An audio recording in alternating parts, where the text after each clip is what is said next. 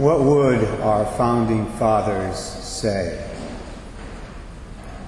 They could be resurrected for a brief period of time and could survey the current state of affairs in the country that they helped to establish.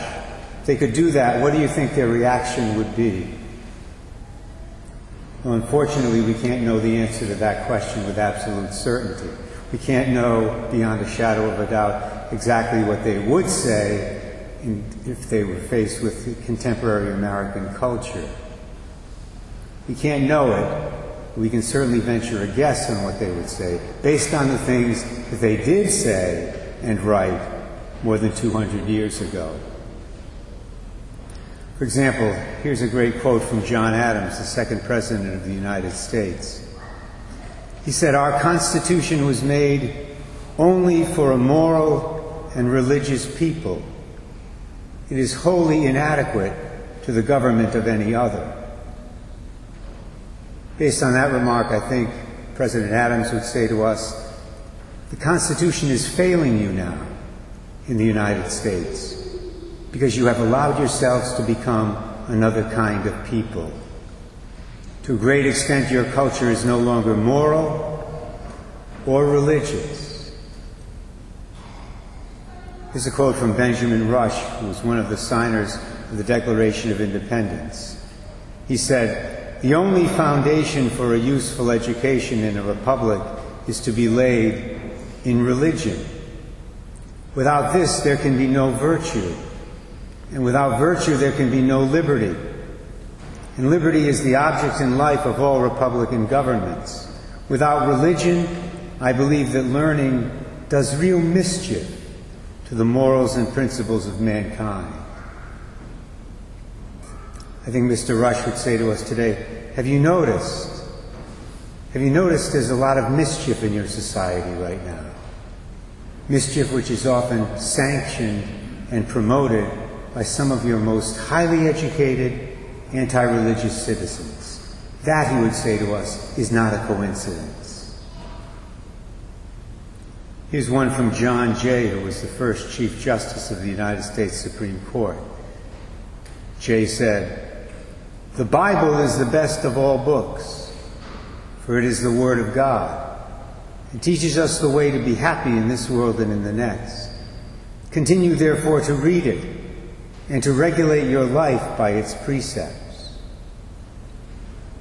Can you imagine what Chief Justice Jay would say about the current attempt to remove all references to God from the public life of our country? He'd probably say to us, that's the biggest mistake you could possibly make, America. The biggest mistake. And then we have these two from George Washington. You all know who he was. Washington said, "Religion and morality are the essential pillars of civil society." He also said, "It is impossible to rightly govern a nation without God and the Bible."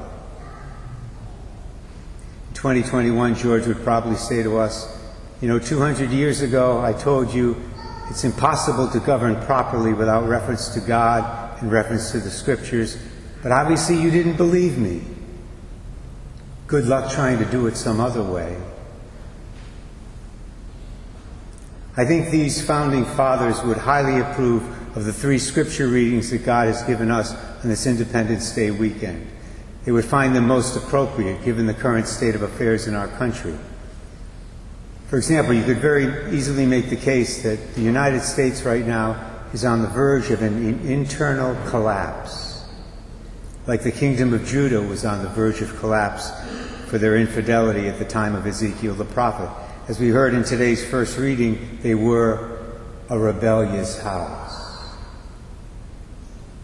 And when you think of all the prophetic people that God has sent to us, Americans, in recent decades, calling us to reform, calling us to turn away from materialism and hedonism and all the other manifestations of the culture of death, people like St. John Paul II, Benedict XVI, St. Teresa of Calcutta, and a host of lesser voices. When you think of all these prophetic souls and what they've said to us, you can't help but think of Jesus and how he was ridiculed, because these people are ridiculed in this culture of ours now.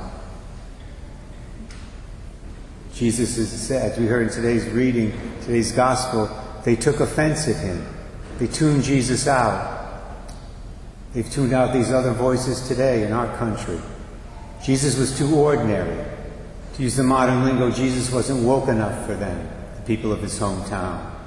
So they decided to cancel him out. We cancel out voices of the prophetic voices God sends to us so very often in this country.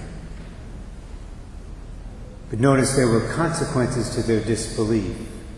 St. Mark tells us that because of their lack of faith, Jesus was not able to do for the people of his hometown what he wanted to do for them.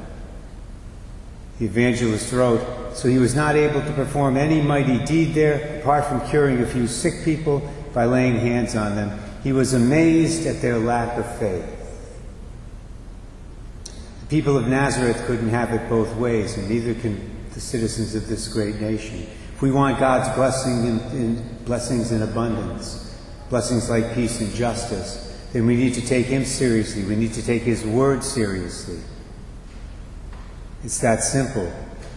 Chief Justice John Jay understood that truth 200 years ago, as did most of our founding fathers. We need to relearn it in our generation.